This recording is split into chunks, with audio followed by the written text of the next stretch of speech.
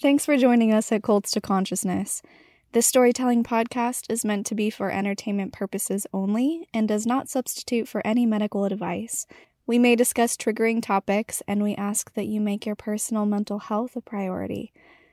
Lastly, the opinions of our guests do not necessarily reflect the opinions of the host. If some crazy nation state were to lower the age of consent to 6, Scientologists would move there and wouldn't be considered unethical in Scientology. It's like whatever the laws of the land say is fine. There's no inherent idea in Scientology about consent.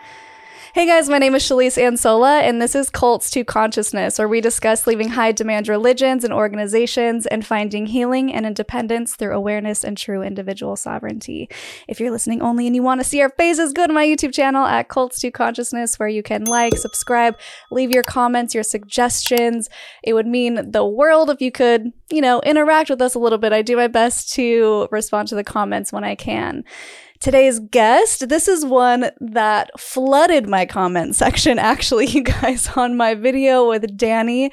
She talked about her life as a child in Scientology, and unbeknownst to us, we were both saying, yeah, this is a topic that most people don't really cover. And in the comments, it was like, have you heard of growing up in Scientology? And everyone was just like saying I had to talk to Aaron Smith-Levin. So of course, I reached out and he so graciously accepted the request, so I can't wait to speak with him. Thank you so much for joining us, Aaron Smith-Levin. Thanks for having me on. Yeah, of course. Your channel is awesome. You've got over 150,000 subscribers. You have tons of stories of people who have grown up in Scientology. And I thought everyone loved Danny's episode so much, the vulnerability and also just getting that perspective of a child who grew up in a cult. And since both of us pretty much grew up in cults, I thought it would be nice to dive into that subject even further, get into the nitty-gritty of just what it does to a child and the psychology from our own perspective and from the perspective of the people you've also interviewed. And then towards the end, I want to get into what it's like for you now, being someone who is so vocal and speaking out about Scientology, what that does when you have those smear campaigns, and just how you are overall. Does that sound good? Yeah. Amazing. All right. So where do you want to start with this? Well, the interview that you did with Danny was really, really awesome. And one of the things that made me want to do a follow-up conversation with you on your channel is I saw a conversation that you had with another channel. I'm going to forget the name of it, but he's a former Jehovah's Witness. What's the name of his channel? Alt-Worldly. Jake. Alt-Worldly at Jake. And you guys were having a conversation about, well, it was sort of comparing the perspectives of you grew up in Mormonism, he grew up in Jehovah's Witness. And it was this, the thing about these cults, these high control groups, and I know there's a lot of disagreement on which groups are cults, which ones are real religions and whatever. It's amazing how many things these different groups and cults have in common. And to see your conversation with him, I mean, being completely different organizations, and yet so much of the experience was similar. Now, your guys' conversation was particularly interesting because both the Mormons and the Jehovah's Witnesses identify as Christian faiths, right? Mm-hmm. Yeah. And both of you, neither one of you seemed to totally know beforehand that the other one considered themselves Christian. Am I misremembering that? It was something like that. No, yeah, it was similar. So I think we were both discovering that each other didn't believe in the Trinity, but they also wanted to be Christian at the same time. So it was like, wait, you guys don't believe in the Trinity? So that was kind of a fun little discoverance. That's right. And so it was the amazing interplay between the two of you about the similarities of your experiences in these groups, even though they're different groups, combined with learning brand new things about the other group for the first time, and how each one of these groups looks down on the other groups. Like each one of these groups thinks your group makes perfect sense and is totally, internally, logically consistent or whatever. And you look down on all the other groups. And that is so true for Scientology as well. And I was watching your guys' conversation thinking you could just you could just replace any, either the JWs or the Mormons with Scientology in this conversation. And it would be almost exactly the same and just as fun. Because there is something fun about having these conversations, even though the experience of growing up in these cults is not a fun experience. Talking about it with people who have some familiarity with what you've gone through, I do find that fun, which is probably why I do so many videos on my channel. Well, there's something about having this shared trauma bond where it's like, you too? You went through that crazy thing too? Let's talk about it. And sometimes it helps to have some sort of laughter and levity in the conversation. Otherwise, it's just really dark. Yeah, it's true. And I've spent so many countless hours having this type of conversation with former Scientologists that I just don't know that I've ever had a conversation like that with someone from another group. And really? And it just looked like you and Jake were having so much fun in that conversation. I'm like, okay, this is a conversation I want to have. Because growing up in Scientology, for as much as Scientology talks about, thinking of itself as a religion, and they go through a lot of trouble to look like a religion, it's actually quite an anti-religious organization. Wow. So even though I grew up in this group, I know nothing really about Christianity other than what you would just get from popular culture. Yeah. I know nothing. I don't know the difference between Mormon beliefs and Jehovah's Witnesses beliefs and Catholic beliefs. And I don't know why there's, the Baptists and I couldn't even give you all the different kinds of Christianity. Evangelicals. I don't know the differences between these groups. To me, it's silly that there's 30 different kinds of Christians. I'm like, what are you talking about? There's only one kind of Scientologist. But like even in Mormonism, I can't imagine there's a ton of different offshoots, right? There's just a fundamentalist and non-fundamentalist, or what? There actually are a few. They're lesser known, but of course you have the fundamentalist LDS, which are the ones who continued practicing polygamy after the government was like, nah, you need to stop. And then the mainstream Mormons were like, no, well, okay, we'll listen to the government. And other people are like, no, but Joseph Smith said. So that's kind of where that split happened. But then you also have the ones who are more survivalist, and there are they're not their own church, but they're kind of groups within mainstream Mormonism where they have like camper vans stocked full of ammo and guns and food and all the things for when the world ends. So that's kind of its own little group of people. But yeah, it's so interesting. And I'm learning all this stuff because I was raised in a bubble. And we're going to get into this about what it's like actually being raised in such a confined space, mentally speaking and informationally speaking, to where you don't really know what's going on around you. So I've been having so much fun learning about all of these groups, learning about Jehovah's Witnesses, now learning about Scientology.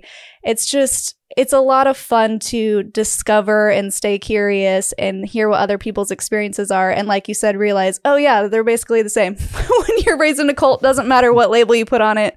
It's basically the same thing. Right. So I do have a question that came to mind, even though I know we're going to do another chat later. So the different brands of Mormonism, if you will, let's just take the normal mainstream church and the fundamentalist offshoot. Do these different offshoots think that only they are going to the Mormon version of heaven? I mean, there's a lot of assumptions baked into that question, but... Yeah, and that's a really good question. And I've only interviewed one ex-fundamentalist on my channel. I plan to get more. But from what I understand and from my research that I've done into it, yes, they do believe that they're the only ones that are doing it right because they're following what the original prophet Joseph Smith said. So Joseph Smith laid out all these rules, and same as Brigham Young, and it got really dicey. In fact, there's one called the Blood Atonement where you were allowed, in fact, you were encouraged to murder someone if they wouldn't repent, slit their throat, and spill their blood on the ground, and that would mean that they would be saved. So of course, you can imagine that would get pretty messy.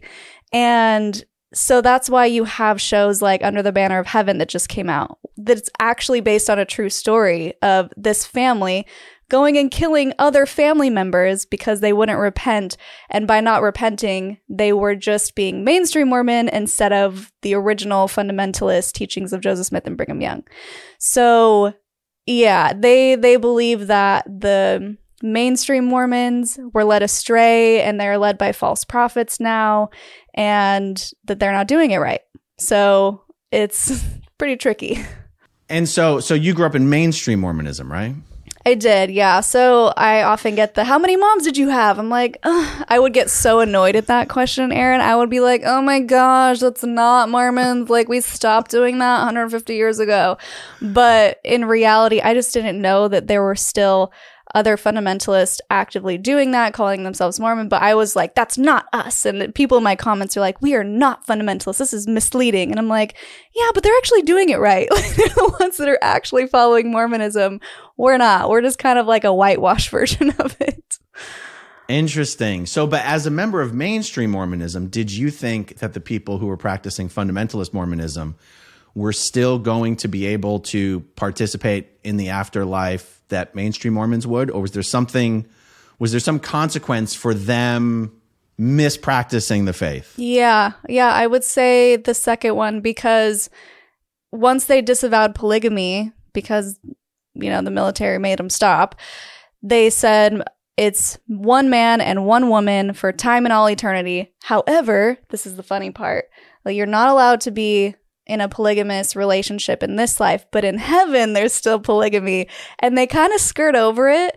But because it's in the scriptures, they can't get around it and they can't take it out. And in the scriptures, I mean the Book of Mormon that Joseph Smith wrote for himself so that he could have lots of wives. They can't really take it out. So, for example, when you get sealed to someone in the temple, that's basically what you have to do to get to the highest level of heaven. You have to get sealed in the temple and do all these like weird culty rituals with your husband and wife. And once you're sealed, for a woman, you have to get permission to basically get sealed to a second husband if you ever divorce. But for the man, he can get sealed to as many women as he wants. And it's understood that once you get to heaven, he will have all of those wives. Like, all the women he was sealed to, even if they're divorced, like, they're his now. And you have to practice polygamy in heaven. So as a kid, to wrap this around to me as a child thinking about this, I remember specifically the day when they talked about polygamy in heaven, and I was like, oh, hell no. Oh, HE double hockey sticks, no. As a kid, can't swear. I remember thinking, I will just never get divorced. That's not going to happen. And I'm just going to make sure that I don't die and my husband doesn't get remarried, because I refuse to practice polygamy in heaven. And it really did a number on me. I remember that. Wow. Was there anything in yours in Scientology? I guess, do you consider it a religion? Like, would you refer to it as a religion? It depends on what someone means when they say religion. I tend to make the argument that Scientology charitably meets the definition of a religion. That it becomes a loaded question because, one, I don't think Scientology deserves tax exemption. So people automatically assume that when I say I think it meets the definition of a religion, what I really mean is they do have genuinely and sincerely held beliefs that are religious in nature. So, for example, they really do believe that we are all immortal spiritual beings that cannot die. It's a genuinely, truly held belief. Mm-hmm. They do genuinely believe that the Scientology auditing process is the way and the only way that we as spiritual beings can regain our native godlike powers and potential. They do really believe that. Now, I think it's BS. I think Scientology is a con. I think it's a fraud, but I don't think that's necessarily mutually exclusive from being a religion. And so I do call it a cult. That's the other thing. Someone go, well, is it a real religion or is it a cult? I don't think they're mutually exclusive. Mm-hmm. And even if Scientology were to figure out how to reform its more abusive practices, I would probably still call it a cult, because they have this whole secret level of knowledge that you're not allowed to know. Like, you can ask, correct me, you can ask a Mormon, what do you genuinely and honestly believe? And they can tell you right from day one. Is that correct? So I will say that there are levels of secrecy within Mormonism that you don't learn until you get to the temple. Okay. There are levels of secrecy, but yes, for the most part, Mormons will be able to say, here are my beliefs. This is what I think, and this is what I know, actually. This is what I know to be true. But as far as the secrecy, yes, there are the temple rituals that you are literally sworn to secrecy for. Well, there you go. Okay, but your garden variety Christian, and I guess I don't even know what that is because I don't understand all the different kinds of Christianity. Your garden variety Christian just believes what's in the Bible, and they're not going to play games with that or dance around it or be, for the most part, embarrassed to say that. Yeah. At least that's that to my understanding. And yet in Scientology, even at the highest levels, even someone who's done what they call the upper OT levels, they're not even allowed to talk about that stuff with other Scientologists who've done the upper OT levels. Yeah. Like no discussion about it is even permitted. So that's like your Xenu and the body thetans that you hear about in South Park, and basically anything that talks about Scientology these days talks about the Xenu and the aliens and the body thetans. Yeah. Yeah, so that would be the equivalence of the temple ceremonies, that even when you go to the temple, like you learn all the things and you can't talk while you're in the temple, and you can't even talk to your spouse about it once you leave the temple. So everyone just leaves confused, and they just say, I know it's weird, but just keep going until it makes sense. And so everyone's like, it must be me. I must be the one that's like not getting it, but it's just super weird. So yeah, similar. That is just what they say to people who learn about Xenu on OT3. Really? Yes, that's incredible. So anyway, that's my long-winded answer to whether I think Scientology's a religion. It's, and whatever. People have different thoughts on that. Yeah, no, that makes sense. I guess I just wondered how to refer to it when we're going back and forth on in my religion and in your religion. So I didn't want to say your religion if you didn't feel like it would be called that. I get it. Yeah, I don't have any strong feelings about it. But so the thing about so you as a child struggled with this idea of what would happen. How would you have to live? What would heaven be like? And Scientology, it's one of the ways where it's kind of anti-religious and really looks down its nose at other real religions. Interesting. Is they don't believe in a heaven or a hell or an afterlife. They believe this is life. This is the afterlife. What you see here is what will always be, and yet they still believe in the immortal spirit. They just believe that this is the physical universe. The spiritual universe created the physical universe, and that's all there is. There's no God. There's no devil. There's no heaven. There's no hell. There's the spiritual universe called the Theta universe, and there's the physical universe that Theta created. And that's it. And if you die, due to the nature, there's a whole lot of conspiracy theories that explain like what Scientologists think we're doing here on Earth and stuff. They think of Earth as a prison planet, and they think that these physical bodies are acting as prisons, and that we are actually being held prisoners in these bodies by an alien force. Oh. And the alien force is able to sort of manipulate us spiritually. So we've been programmed spiritually, like in the little spirit brains. We've been programmed to, when we drop our bodies, when the body dies, to report into a between lives implant station that's run by these alien psychiatrists. And the implant station is where they wipe your memory and shoot you back down to Earth to pick up another body.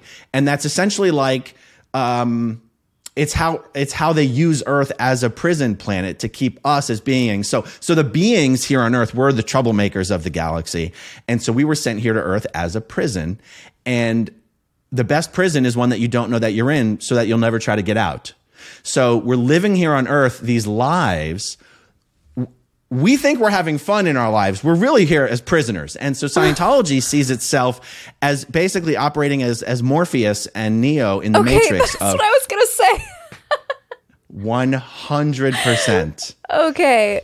The Matrix analogy works in so many ways. Yeah. With respect to Scientology. And Tom Cruise is like Neo. Yeah. You could say L. Ron Hubbard and David Miscavige are like Morpheus, but Tom Cruise is the chosen one. He's Neo. Okay, I have so many questions, Aaron. So first of all, as you were talking, you're saying that there's no heaven and hell, but this is kind of hell because it's a prison. But then if there's no Satan or demons, but like what do they say is tempting you to do wrong things or bad things? Because you still have a moral code where you're in ethics or out ethics, right? So like, how does that work? Sure, but that morality doesn't come from anything divine. It doesn't come from anything that you're supposed to abide by in order to enter the afterlife. L. Ron Hubbard created a whole definition of ethics, and it has to do with what's the greatest survival. So, going around and murdering everybody in Scientology wouldn't be considered inherently unethical if the people you were murdering were doing bad things to society. Like the only reason. Oh, wow. Yeah, like there's no 10 commandments, thou shalt not kill, thou shalt not Right. murder. It's really just, he really breaks it down in a very like sort of sober, analytical way, just stripping it of any emotion that you've got. He starts out by defining ethics as essentially something that you should calculate based on what is the greatest good for the greatest people. And they break that down in Scientology. The word they use in Scientology is called the 8 dynamics. And a dynamic is basically what the eight parts, the 8 different areas that L. Ron Hubbard would break life up into. So very quickly, first dynamic is self, second dynamic is family, third dynamic is any other group you could be a part of other than just family. The fourth dynamic is all humankind. The fifth dynamic is all non-human life. The sixth dynamic is just the physical universe, anything you can see and touch that's not alive. The seventh dynamic is just spirituality, spiritual beings collectively.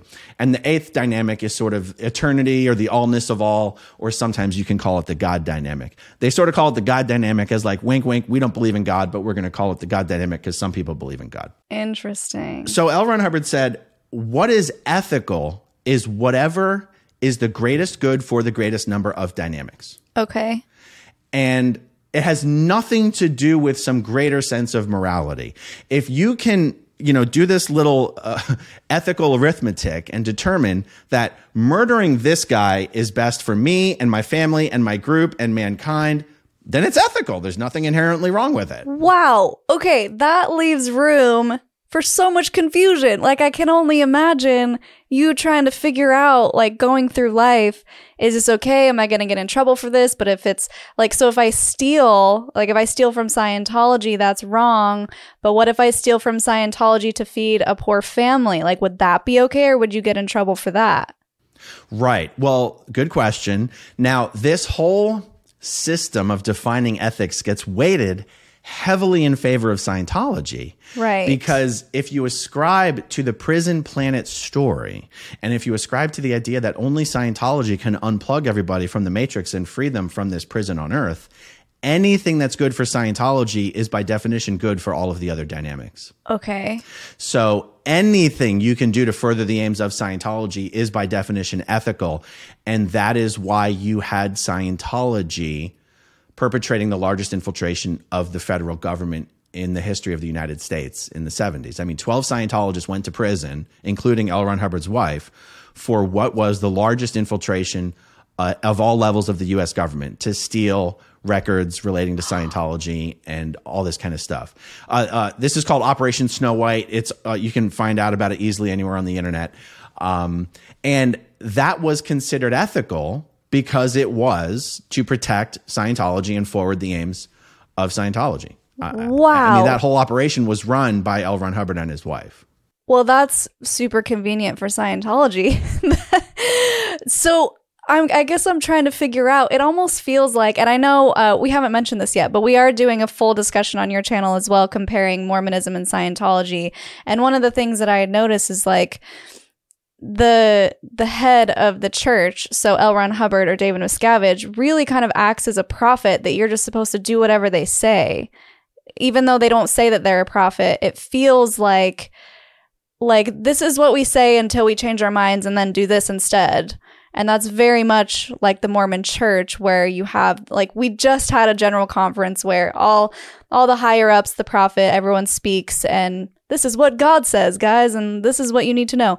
And we just had someone say, well, follow the prophet, but the current prophet. So ignore all the previous ones, because, like, don't throw out today's wisdom for yesterday's prophet. And we're thinking, but aren't prophets supposed to prophesy and tell us what to do in the future? So why wouldn't we listen to them? Because they know that they've been contradicting themselves forever and people are catching on. And when I was watching your episode on the aftermath, I was like, oh my gosh, it's the same thing, where it's like, this is what the leader says until he changes his mind. Then everyone has to redo stuff and start all over and just do what the current guy says. Is that accurate? It is accurate. In Scientology, this gets really weird because L. Ron Hubbard not only doesn't believe in a God, he actively says there is no God, and doesn't claim to have any sort of divine inspiration or connection or identity. Like, really, L. Ron Hubbard doesn't even claim to be some special kind of being. Scientologists think that whatever L. Ron Hubbard had, you too can get by doing Scientology's bridge. There's not like different levels of beings or thetans, which makes it even harder to understand why everybody treats L. Ron Hubbard like you would treat a prophet, right, or a god. Some people go, well, what's the reason? What's the reason everyone believes they're following this one man? Yeah. In the most important policy letter in Scientology, that's called Keeping Scientology Working, he actually says, we will not speculate as to how I came to rise above the bank. The bank is their word for the reactive mind. The reactive mind is Scientology's version of like the Freudian subconscious. The reactive mind is what Scientology is trying to get rid of. So the process of getting rid of the reactive mind to Scientologists, that is Scientology. That's what it's all about. And L. Ron Hubbard says only he was able to figure out how to get rid of the reactive mind. And he had to sort of rise above the reactive mind in order to figure out how to get rid of the reactive mind, because he doesn't claim that he never had one. He claims that he did have one, but he figured out how to get rid of it. And he doesn't even say, and here's how I did that. There's no involvement of a higher being, a higher power, or anything. And he literally says verbatim, we will not speculate as to how I came to rise above the bank. And I remember thinking, I think that's the one thing we should be speculating about. Yeah, well, that's kind of important. But then how does he claim to know like all of the alien story stuff if he's not special in some way? Well, he doesn't say he's not special. He says we're not going to speculate as to why I'm special. Okay. And if you were to go, okay, but then in what ways is he saying he's special? He's just saying that he was able to figure it all out. That's why he's special. He doesn't tell you why he was able to figure it all out. Now, there is an aspect of Scientology that sort of explains this, but not completely. And it has to do with a book that L. Ron Hubbard wrote called The Hymn of Asia, where he claims that he was Buddha and that he created Buddhism as Buddha. Gautama Siddhartha, I believe, is the name Buddha had. He says, basically, I was Buddha. And I'm paraphrasing it because even in this book, he sort of like dances around all of this and implies it very heavily, but never just comes outright and says it. Okay. Okay. He says he was Buddha and he created Buddhism to create what he thought was this permanent state of Bodhi or Bodhi. I can never remember which one it is. And when he finished that work, he dropped his body and moved on. And to his chagrin, he later found out that was only a temporary state. And he intended to create a permanent state of enlightenment. And he had to come back as L. Ron Hubbard to create Dianetics and Scientology, to create Scientology's state of clear, which is permanent and is what he really was trying to accomplish when he was Buddha. Now, I don't know enough about Buddhism to know whether that really answers the question or not. Like, I don't know what Buddha's story is for how he became Buddha or how I don't know how Buddha came to rise above the bank. And as I remember I was probably 13 years old, maybe 14 at the oldest when I first read this book. And I remember being so happy when I read it because I was like, oh, I can finally answer the question for why we think L. Ron Hubbard is so special. He was Buddha and everybody loves Buddha. Obviously. I remember being happier just that I had an answer to the question and not necessarily whether I believed it or not. Like I wasn't searching for the answer of, oh no, why do we follow L. Ron Hubbard? I was just sort of slightly embarrassed that I knew that if somebody asked me, I wouldn't have a good answer. And I think this is interesting. It's kind of interesting to think about how this speaks to sort of the thought control that exists in these high control groups. Yeah. It didn't bother me that I didn't have an answer to the question. It just bothered me that I wouldn't have an answer that would make someone else happy. And so when I read this thing, I was like, oh, I don't have to feel embarrassed anymore. If someone asks me what's so special about L. Ron Hubbard, I can go, he was Buddha. Yeah, and I wanted to talk about that, like your perspective as a kid, a teenager, and even into your adulthood. But I know we kind of wanted to focus in on the kid stuff today. Were people asking you questions? I mean, I know that I had an answer, right? Once I moved out of Utah and everyone started asking me all the weird stuff and I had to come up with something. I'm like, what is the least weird way to explain Mormonism? And I would just give them like something that made sense. But if they were to look into it further, they'd be like, yeah, no, that doesn't make sense. So for example, I remember this one time, it was so embarrassing. So I'm probably like 16 at this point, and I was trying to convince these two boys that Mormonism was the right way to go. And they're like, so tell me about Mormonism. And I think the only answer I gave them was, well, you believe in the Bible, right? Yeah, cool. Well, it's just another testament of God that this guy named Joseph Smith found and translated. And he was like, cool. And then they're like, so where are the plates now that he translated from? And then that's when I'm like, well, God took him back to heaven. So embarrassing. Like, it was going so well until I didn't have a good answer, a logical answer. Even I was like, this sounds ridiculous, but I had to say, I had to believe it. I was in too deep, but I didn't know anything different. So it was like, yeah, that's what it is. Did you have anything like that where you were trying to like explain away things to people?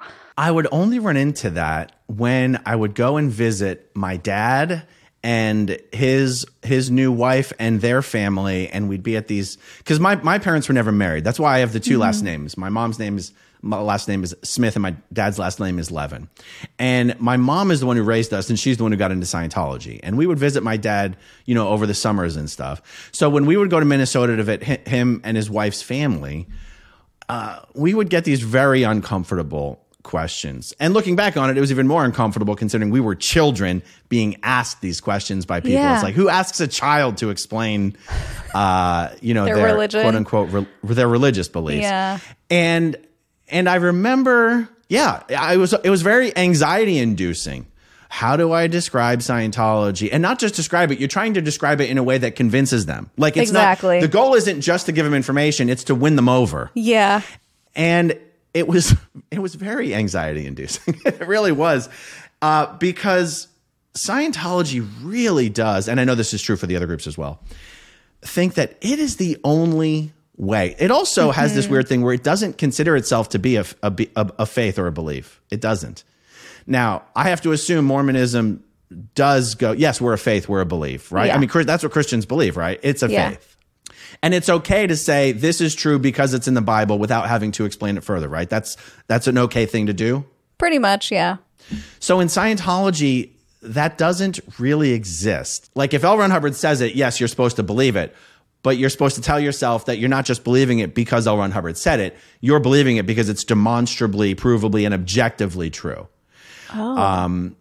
And there's no fallback. You can't go, well, this is just what we believe. Scientologists would go, no, we don't believe anything. This is just what's true. You can see it. You can see it for yourself. And so that made those conversations more challenging, because when the family members would push back on anything that we were saying, we couldn't just go, well, that's just what L. Ron Hubbard said, so that's what we believe. No, we had to keep defending it and explaining it and defending it and explaining it. And it was very uncomfortable. But that would only happen when we were visiting extended family, because at that time in my life, I was still completely in the bubble. I mean, I was training at Flag here in Clearwater, Florida. Flag's the name of the giant Scientology organization here in Clearwater. We didn't interact with non-Scientologists at all on a day-to-day basis for years. Yeah, that's how it was growing up in Utah, where you rarely run into someone who's not Mormon. And even if you do, like, they don't really push it because they don't want to be excluded from all the activities. So you're explaining these things to your family members. Did you find that it helped you double down on your beliefs, or did it start to make you question? I would say neither, really.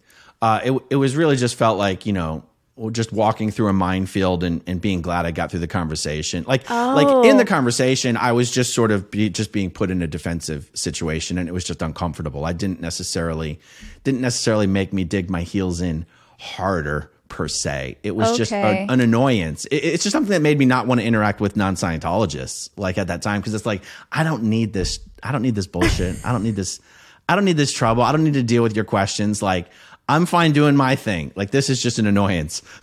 Oh, yeah. Know? I definitely know the feeling. And I also think that that speaks to the programming as a child, where if you're not thinking one way or the other, that just means that's how life is. And that's how life is. Like, there's no reason for you to question it or even want to believe it harder if that's just your reality. Would you say that that's a true statement? I think it's totally true. And I know there's no way to police or enforce what I'm about to say, but it seems to me that it is so wrong to force any type of religious beliefs on children, given how a child will go down whatever path you put them on and will believe. They won't even question it. It'll just be what they think is reality. And it just seems like, I mean, I know every person thinks their group is the right one. So of course the right thing to do is to force that on your child. And it's like, oh my goodness, not at all. You know, Scientology has some beliefs about children that I think make it very much different than these other more mainstream organizations. And that's something I'd really be interested to chat with you about is, you know, one of the things about growing up in Scientology is that Scientology does not believe in children, which sounds like a weird thing to say. My understanding is most Abrahamic faiths believe in a single lifetime. Is that fair to say? Would you agree with that? Yeah. And so as such, in your single lifetime, you have a developmental stage. You can be a child, you can be a teen, you can be an adult, you can be an elderly person. Scientologists believe in the fact that we're all, 76 trillion years old, and you just live lifetime after lifetime after lifetime, that your body is just more of an illusion than anything else. You aren't your body. You're a 76 trillion year old spiritual being.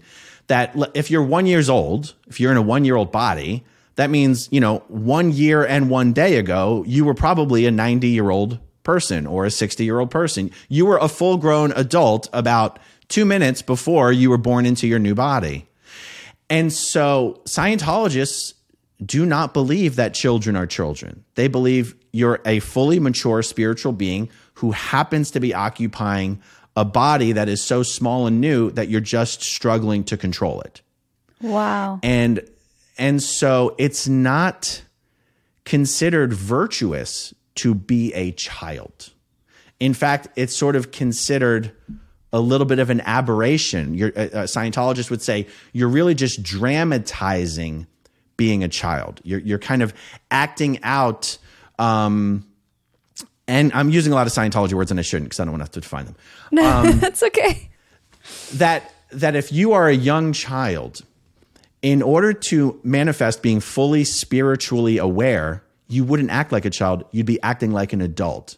Because people who are acting like children are just acting out of amnesia of the fact that, a few moments earlier, you were a full-grown adult with a life, a house, a career, real-world problems, and now your biggest problem is whether you can have your blanket or not. So Scientology is almost like snap out of it, stop acting in this amnesia state of child, and get with the program, which is why children, as soon as they're old enough to read and write and understand the words L. Ron Hubbard wrote, as soon as children are old enough to understand Scientology, they are pressured to do Scientology.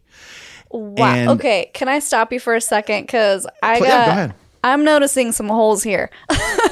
So the first being punishing a child for the amnesia state, when you just told me about the creation story where after you drop your body, you go to like an alien hub and they wipe your memory. Isn't that like, how do you punish someone for part of the process? It's not literally punishment. It's not like a Scientology parent would scold their child for not being able to remember their past life. Right. But there wouldn't be a whole lot of patience and understanding of like, oh, children are just children. And they're like, well, no, children act like children because they went to the implant station and they don't remember their past lives. And he really should just snap out of it. I'm not saying Scientology. I know there's a lot of Scientology parents who would go, that's not how I treated my children. Well, you can never paint everybody with the same brush.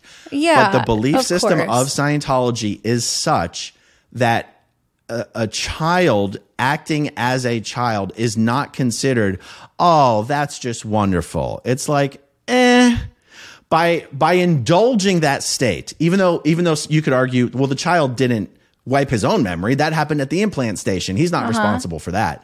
A Scientologist would go, okay, fine. Yes, he's not responsible for that, but don't indulge it. Don't indulge it. Don't validate it. Don't make them feel like it's good that they're behaving in this way. It's okay to treat children as adults in Scientology, and they are treated as adults in Scientology. There aren't protections that exist in Scientology for children. Children are pushed to, in fact, there's this other concept in Scientology that by not making a child contribute to the family or the group or society in the same way that an adult does, you're actually forcing that child to become criminal. You're forcing that child to be criminal, and that's actually part of why children misbehave. What? Is they're dramatizing being criminal because they're not able to contribute the way a healthy member of society would contribute. And so children are, I mean, I'm not exaggerating these things. I'm losing my mind. I know there's Scientology parents who would take issue with, connecting a belief system to behavior. Like they might go, well, maybe some Scientology parents do that, but I didn't. And then you weren't being a good Scientology parent. I mean, yeah. Okay. Another question I have for you though is if Scientology is so based on the tech and things that are provable and knowable by science, right? Wouldn't they understand that even if it's true, the reincarnation thing, which I think, who knows, maybe, but like, even if you have a 2 trillion-year-old spirit in a child's body, they're still governed by their child brain, and their brain is only developed in a certain capacity to be able to handle themselves and critical thinking and empathy and all those things that we know come over time. So do they just completely ignore the facts of the body, the way that the body affects the behavior? Yeah, they don't believe in brain development. Oh, what? Okay. So, and that comes from the belief that the thetan is what is animating the body, not the brain. They believe the thetan is what is seeing, not the eyeballs. And L. Ron Hubbard does at some places describe the brain as sort of a switchboard. He sort of dips his toe into this pool without swimming around in it, of like just how limited should a physical body be if it loses brain function? Should a thetan be able to completely animate a body if it has decreased brain function? And a Scientologist would say, well, if the thetan was in good shape, yes, it could. The brain doesn't operate the body, the thetan does. Wow. A Scientologist would say a thetan that's in really good shape could see even if the optic nerve was severed. Now, that's why I say they dip their toe in this pool, but they don't swim in it. Because you're like, well, then why aren't Scientologists able to see when they're having problems with their eyes? Like, so they have this belief that is kind of completely divorced from anything in the real world experience. Yeah. But they 100% don't believe in this idea that your brain is fully formed. Your brain isn't fully formed until, I've heard, like 23, 24 years old. A Scientologist would say that is psych propaganda designed to control the population. Scientologists wouldn't believe that for a second. Okay, well, that makes a lot more sense in your stories. How did this translate for you as a child, having this mindset and being treated as an adult? Because I think you mentioned in your story with Leah that you lived in your own apartment. How old were you when you had to live separate from your mom? I'm 13 years old. Okay. Was the last time I ever actually had a parent in my life as a parental figure the way you would normally think about it. So we were here in Clearwater, Florida. All of the Scientology staff members that were studying and training and working here at the time all lived in just basically a giant apartment complex here in Clearwater, Florida. It's still there, and that's still what it's used for. And so, but these apartment complexes are separated by gender. And so we were in a 3-bedroom apartment, and each bedroom had 3 people in it, and then there was 2 extra beds in the living room. What? And I mean, it was sort of like maybe you want to compare it to boarding school. Like yeah. You go off to a dorm in a boarding school, except you didn't spend any time there. You just slept there. Like you weren't. It's not like you're hanging out there. You just sleep there. And so, and of course, my mom was in a dorm for women, and we were all on the same schedule. So we were all working or studying from 8 in the morning to 10, 11 o'clock at night. So I would see my mom at meal breaks, and I would maybe see her at the end of the day. But I'm going to say something and then I'll walk it back. She wasn't playing the role of mom anymore. Mm-hmm. I mean, she was sort of overseeing us to the degree that she could, but that was no longer her role because we were now doing the exact same thing in life, essentially. Oh. She wasn't really making more money than we were making. We're just all making about $20-$30 a week. So, she was no longer, quote unquote, taking care of us. She might have been there to make sure we were doing okay, but she was no longer taking care of us, if you know what I mean. Yeah. She was no longer providing for us. How about that? She was no longer providing for us as a parent. Yeah. How did that make you feel? Were you okay with that? Were you like, yeah, this is the mission. I'm an adult. Were you empowered by that? At the time, absolutely. And this is something that I think makes a really interesting conversation point because as a kid, now remember, I didn't grow up and I didn't have a normal childhood. Yeah. So sometimes these questions are a little rhetorical. Like as a kid, what might be your biggest gripe? That you're treated like a kid. You don't have rights. You can't do what you want. You got to listen to your parents. Like, where does all that teen angst come from? Having to live under someone else's roof by someone else's rules. Mm-hmm. And, you want to be your own person and everything. And I think this sort of gets to the subject of brain development. Like as a child, you think you are so much more developed than you are. And that was certainly true for me. So from those ages, that experience that I had from about the age of 13 to 15 and 16, I look back on that period of my life quite fondly, to be honest. So not only did I have a lot of rights and freedoms and privileges and, self-determination to the degree that you can have that working within Scientology, but there was like 200 other kids there my age from all around the world doing the same thing I was doing. Whoa.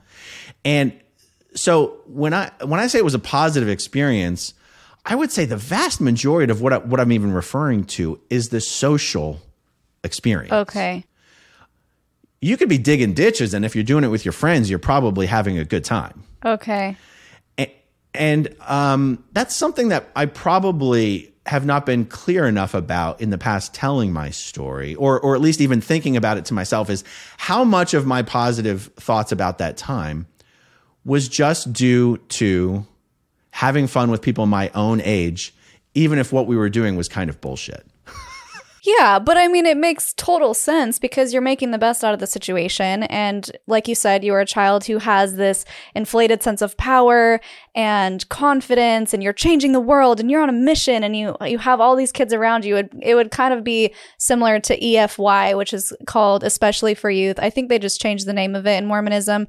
But basically, people come from all over the world, just the youth, and it's like this weekend-long thing. You pay a bunch of money, and you go, and you do all these activities, and you're like changing the world as Mormons. So I'm assuming it would be like that, but 24/7. So of course you're going to make the most of it, and that's your life, and you don't know any different. So I think it's great that you were able to form a positive experience from that. And I think what I'm wondering is you had such a positive experience as a teenager when naturally you would want your own independence and you don't want to follow anyone else's rules like a parental figure. But how did you feel when you were little? Like that must have felt really frustrating having an adult try and treat you like an adult when you don't really know any better. You don't know what's going on. Yeah. I mean, it was frustrating. What can make it hard for me to do a great job answering the question is I don't have anything to compare it to. Right. But, like as a child, there are certain, now that I have children of my own, right. I have 3 daughters, 16, 14, and 12 now. And, my youngest daughter is now as old as I was when I started working full-time for Scientology. I couldn't even fathom having my daughter do that. Yeah. My oldest daughter is the age that I was, is actually older than the age that I was when I finished my Scientology training in Clearwater and went back to Philadelphia by myself without my mother at the age of 15 to work for Scientology for 100 hours a week, downtown Center City, Philadelphia. Whoa. 8:30 in the morning to 10:30 at night, commuting by myself by bus from downtown Philly to South Jersey. Just got the chills. I don't let my 16-year-old walk around the park by herself. Yeah. And this is why sometimes when I tell my story, I have to make it clear that I feel like I personally kind of walked through fire without getting burned in many ways. Like I went through this very potentially horribly abusive situation and managed to get abused as little as possible. And sometimes it can make it challenging to tell my story because it's like, is it, I have to listen to it and go, does this really sound like a cautionary tale or does this sound like you had a great childhood? Sure. Sometimes the way that I tell my story, especially because I'm kind of a positive person, it can sound like I'm saying, well, it really wasn't that bad. Right. When what I'm really trying to say is, for most people, the potential for abuse here is astounding. And the fact that I managed not to experience most of that, I feel very lucky and fortunate. Mm-hmm. And my wife traveled a similar path. She grew up in Scientology as well. And I think it's very important. It's very interesting and important to note that even when my wife and I, when we had our first children, we were still Scientologists. And without even talking to each other and making this agreement ahead of time, we did not raise our kids in Scientology. Like we had our first child when we were in 2006. We didn't officially leave Scientology until 2014. That's 8 years of children. Our kids are all 2 years apart. So we already had all three of our children by the time we left Scientology. We never introduced one iota of Scientology to our kids. That's so interesting. I think it's kind of a testament to we both sort of felt like, we sort of came out okay. But there's not one part of us that thinks it's okay to expose our own children to this. Our kids never even heard the word Scientology until the Aftermath show aired. No. Seriously. There was just something about it. And what makes this story even crazier is my wife and I did not have a conversation where we agreed not to introduce Scientology to our kids. That is so wild. Like, I've Yes. never heard of that happening, especially in Mormonism. It's like your whole goal is to get married, have kids so you can raise future Latter-day Saints. Like, that's the point. So that's incredible that you were able to do that. And it must have just been an innate feeling, like an intuitive, we don't want to do this. We were the lucky ones. We don't want to subject our children to this. How lucky for your children that you both felt that way. Wow. And so I wanted to speak to something real quick, which is you mentioned, okay, I felt like I had a genuinely okay childhood. I came out pretty much unscathed, which is great. What I wanted to ask, though, is now that you have children and you touched on it a little bit and you're able to see them growing up and them developing into adults, do you have a different perspective? Are you able to kind of recognize now that you do have something to compare it to, oh, that wasn't okay that I was treated that way, or, oh, I do have some deprogramming to do here because I wasn't really modeled on how to be a parent and now I have to parent these children in a different way. Are you starting to kind of unwind, or do you still pick apart things that you realize, oh, that was from Scientology that I need to kind of fix now? 100%. And it's a challenge. It's a challenge. Yeah. I do have a general impatience. However you were treated as a child tends to be how you kind of how you treat others. And there is an impatience that I have that I do think comes from this idea that there's no such thing as being extra permissible for children. There's no such thing as, oh, it's okay. Everyone has accidents. Oh, it's okay. Sometimes things happen. Like I do have a general impatience that I have to sort of catch myself on and go, children are not the same as adults. You can't have the same expectations. They understand at a different level. They process at a different level. Children forget. That's part of being a child. You know, you can't fix those things because that is the nature of those things. Yeah. Now, my kids are at 12, 14, or 16. I've probably done most of the damage that I'm going to do to them psychically through my Scientology programming. But thankfully, my kids are very well adjusted, exceedingly, intelligent, smart individuals. But that's probably to some extent in spite of my parenting coming from those ingrained Scientology beliefs. But luckily, my wife tends to be sort of the polar opposite. She's exceedingly patient, exceedingly patient. So that's fine. Oh, that's beautiful. I'm sure Scientology isn't the only reason parents are impatient with children. But for me, I feel like it's a major piece. Yeah, that makes sense. But and this all came from this idea that, they don't believe in brain development. They don't believe in children. And you make children into criminals by allowing them to just be children. And when I say I have good memories of that time, memory is a very selective thing. It's a very selective thing. The fact is, there were many times during those formative years of 12 to 16 where I would sit with the idea of, I really don't want to be doing this, but I have no choice.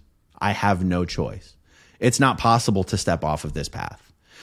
And the fact that I, and I think any child, is just so malleable. You put them in a situation, they're going to figure out how to survive and probably how to have as much fun as is possible in the process. That doesn't make the situation okay. Yeah. And this is something that has been a source of conflict between my mom and I, even to this day. Like, she doesn't want to hear that we didn't want to do all that and it wasn't in our best interests. She'll say, you guys wanted to do it. And it's like, do you have any concept of the idea of consent? Right. Let's take that you wanted to do it to its extreme here. There are certain things children aren't simply capable of wanting to do. Yeah. And to sort of use that against the child later of like, oh, you guys wanted to do it. It's like, we were children. Yeah.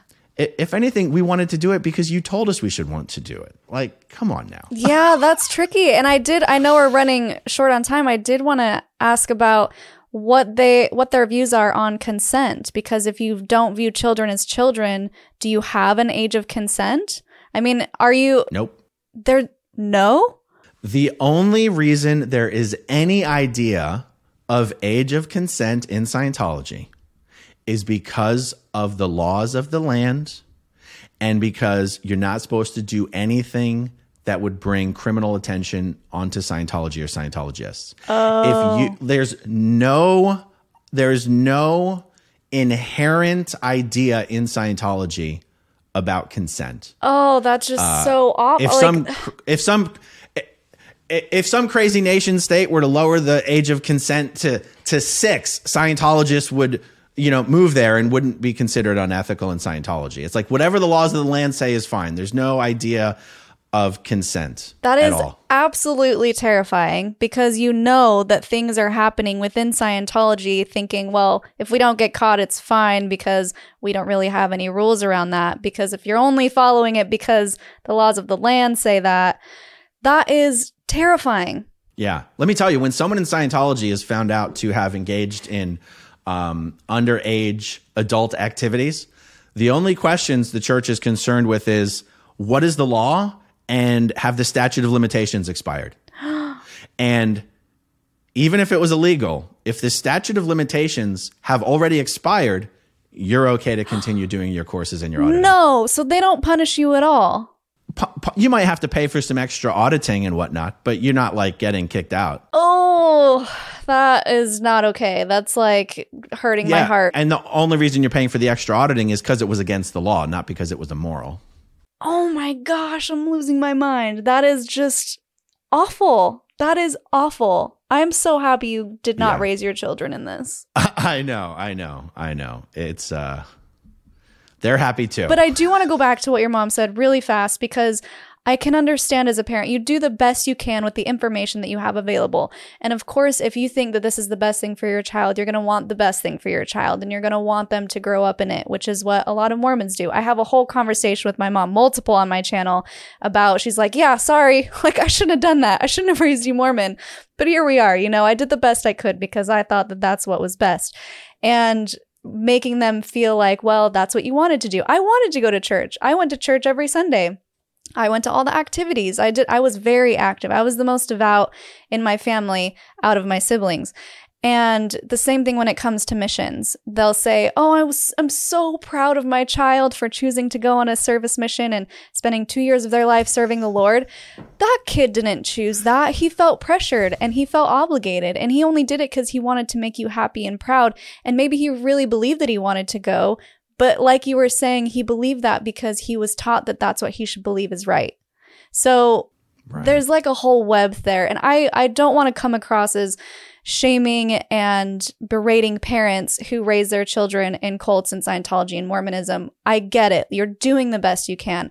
What we're trying to do here is to spread awareness and help people understand, for those who aren't already involved, don't get involved in cults like this, because it will harm your child either mentally, physically, emotionally, or spiritually. It's not good for them, developmentally speaking, to be governed by these rules that cause guilt and shame and fear and all the things that a child doesn't need in order to grow and expand and love and become independent and be, I don't know, happier and healthier. I think it's good that you have your channel. I applaud you for everything that you're doing and exposing Scientology for what it is, sharing people's stories and helping people understand.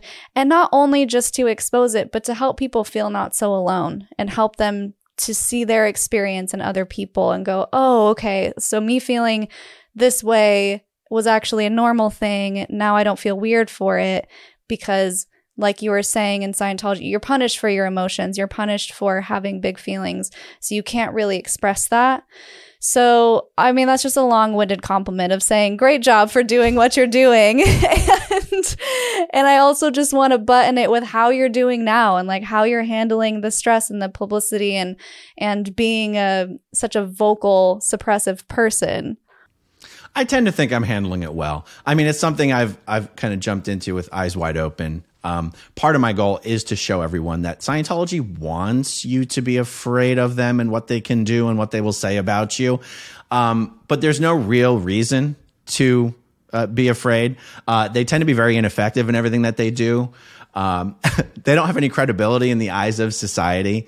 And the more people who sort of speak out and tell their story and shine the light on the abusive practices of Scientology, the more people who do it, the more protection there is, because Scientology just doesn't have enough resources to harass everybody at the same time. So right. even if acting as somewhat of a lightning rod makes it easier for other people to do something similar, I'm happy to do that. And, I mean, they've got a whole hate website. AaronSmithLevin.com is a hate website created by Scientology. You know what? I found it when I was doing research on you. I was like, started to read it. I'm like, oh, this is one of the smear websites. I was like, wow, it's so long and there's so many things in there. And I just started laughing. I was like, wow, I feel like to be more effective, they should just focus on one or two things. Like he did this and this. And then it would be like, maybe that happened. But to have like this enormous laundry list of things, I'm like, okay, well, clearly like none of that can be true. Yeah. And I've started doing reaction videos to the hate videos that Scientology posts on the website, which is just really funny. And people go, oh, you should get them to take that website down. And I go, why bother? I want to be able to show people that way. Let me show you. Let me show you how horrible Scientology is. Let me show you. Yeah. And, every single person that was on Leah Remini's show got their own website. Did you know that? I did not, but I'm not surprised. Every single person who appeared on the show. I mean, that's actually why the website is there. That website went live the night that my episode of Leah Remini's show aired. And so I'm kind of like, having a platform to be able to shine the light back on Scientology, it is pretty empowering. I mean, it is empowering. I feel like Scientology has met its match with YouTube and new media, and it's very hard for Scientology to silence someone, either from fear or litigation. They used to be very, very effective at doing that, and it's just very hard for them to do it these days. And if it was easy, then they'd be able to silence me, and if they can't silence me, then they probably can't silence anyone else either. Well, that is a beacon of hope. And yeah, you're right. It's so funny. They're just drowning in all the bad media. I used to live in Hollywood a few months ago, and I would just walk down the Walk of Fame to take Oscar here for walks.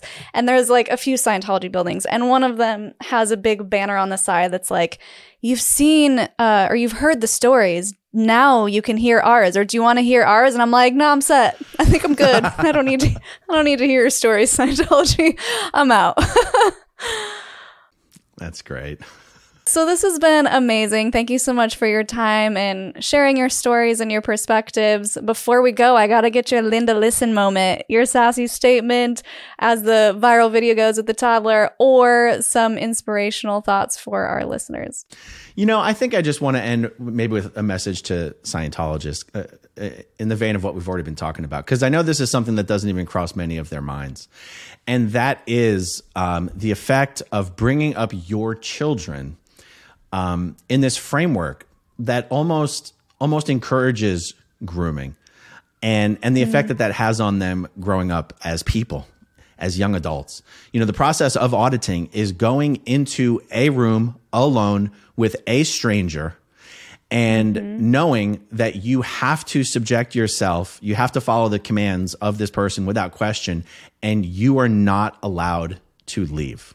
I can tell you that, you know, even though I said I've got mostly positive memories of those younger years and I came out okay, one thing during my whole time in Scientology that I was terrified might be too strong of a word, but I'm going to use terrified of getting auditing and going into an auditing session. As a child, there was never a single auditing session that I actually wanted to receive. There was this, again, I say terror is too strong of a word. I just don't know a lighter word to use, because anxious isn't strong enough of a word, of going into an auditing session and knowing I don't want to be doing this, but I'm not allowed to say no. I'm not allowed to object. I'm not allowed to say I don't want to do it anymore once it starts. And I'm not allowed to leave until the auditor says I'm allowed to. And it was horrible. And that was true for my entire time in Scientology. And there's no way that's not true for most children in Scientology. Yeah. And I just, you know, it doesn't even occur to a Scientologist that, my young child is essentially being groomed to never question what an authoritative source tells them to do. And it's not healthy. So I would just encourage a lot of Scientologists end up watching these Scientology videos, even though they're not supposed to. And so I would just say, think about it. Think about it, because I know you haven't thought about it before. It's very damaging to children. It's very destructive. Stop forcing your kids to receive auditing. And I don't know, some food for thought for those of you who are still in the bubble. Yeah. Linda, listen, think about it. Think about it and stop forcing your children and let them be free thinkers. I love it. So I had so many people in the comments of Danny's video as well say, please tell everyone about the Aftermath Foundation, which you are a part of. Can you tell people who are in Scientology and who are trying to get out but don't have the resources how they can go about getting help? Absolutely.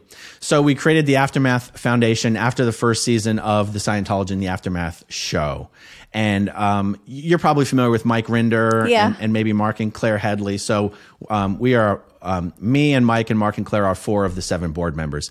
Anyway, we help people who are leaving Scientology and just need any kind of help on wherever they are on that route out of Scientology, the Aftermath Foundation is here to help them. So whether that's a Sea Org member who has no family, no friends, no place to go, no education, no bank account, no car, we can help anyone and everyone who wants to leave Scientology and needs that help, financial help or otherwise, to do so. And it's been an incredible success. So most people who are in the bubble find out about the foundation somehow through family and friends. But anyway, so anyone can look up the foundation at theaftermathfoundation.org, or we've got a Facebook page. People can support the foundation or offer to volunteer for the foundation, and that's where I would direct people. Wow, that's amazing. That's seriously amazing. What an incredible resource. Well, everyone who is watching, go follow Aaron at Growing Up in Scientology on YouTube. And is there any other platforms you want to plug? No, if they find me on YouTube, they can see all my socials from there. Amazing. Well, thank you again. And to our listeners, if you enjoyed this and you want to support the podcast, you can do so by going to patreon.com/cults2consciousness. Thank you so much, Kim, my new patron. I really appreciate you. And any final thoughts before we go, Aaron? I think that's it. Thank you so much for having me on. Of course. Well, to everyone listening, follow your highest excitement, be conscious, and be well. If you like what you hear, it would mean a lot if you could like and subscribe on YouTube and leave a review or a comment to help with our visibility. You can also find me on social media at cults2consciousness or reach out by email at cults2consciousness@gmail.com.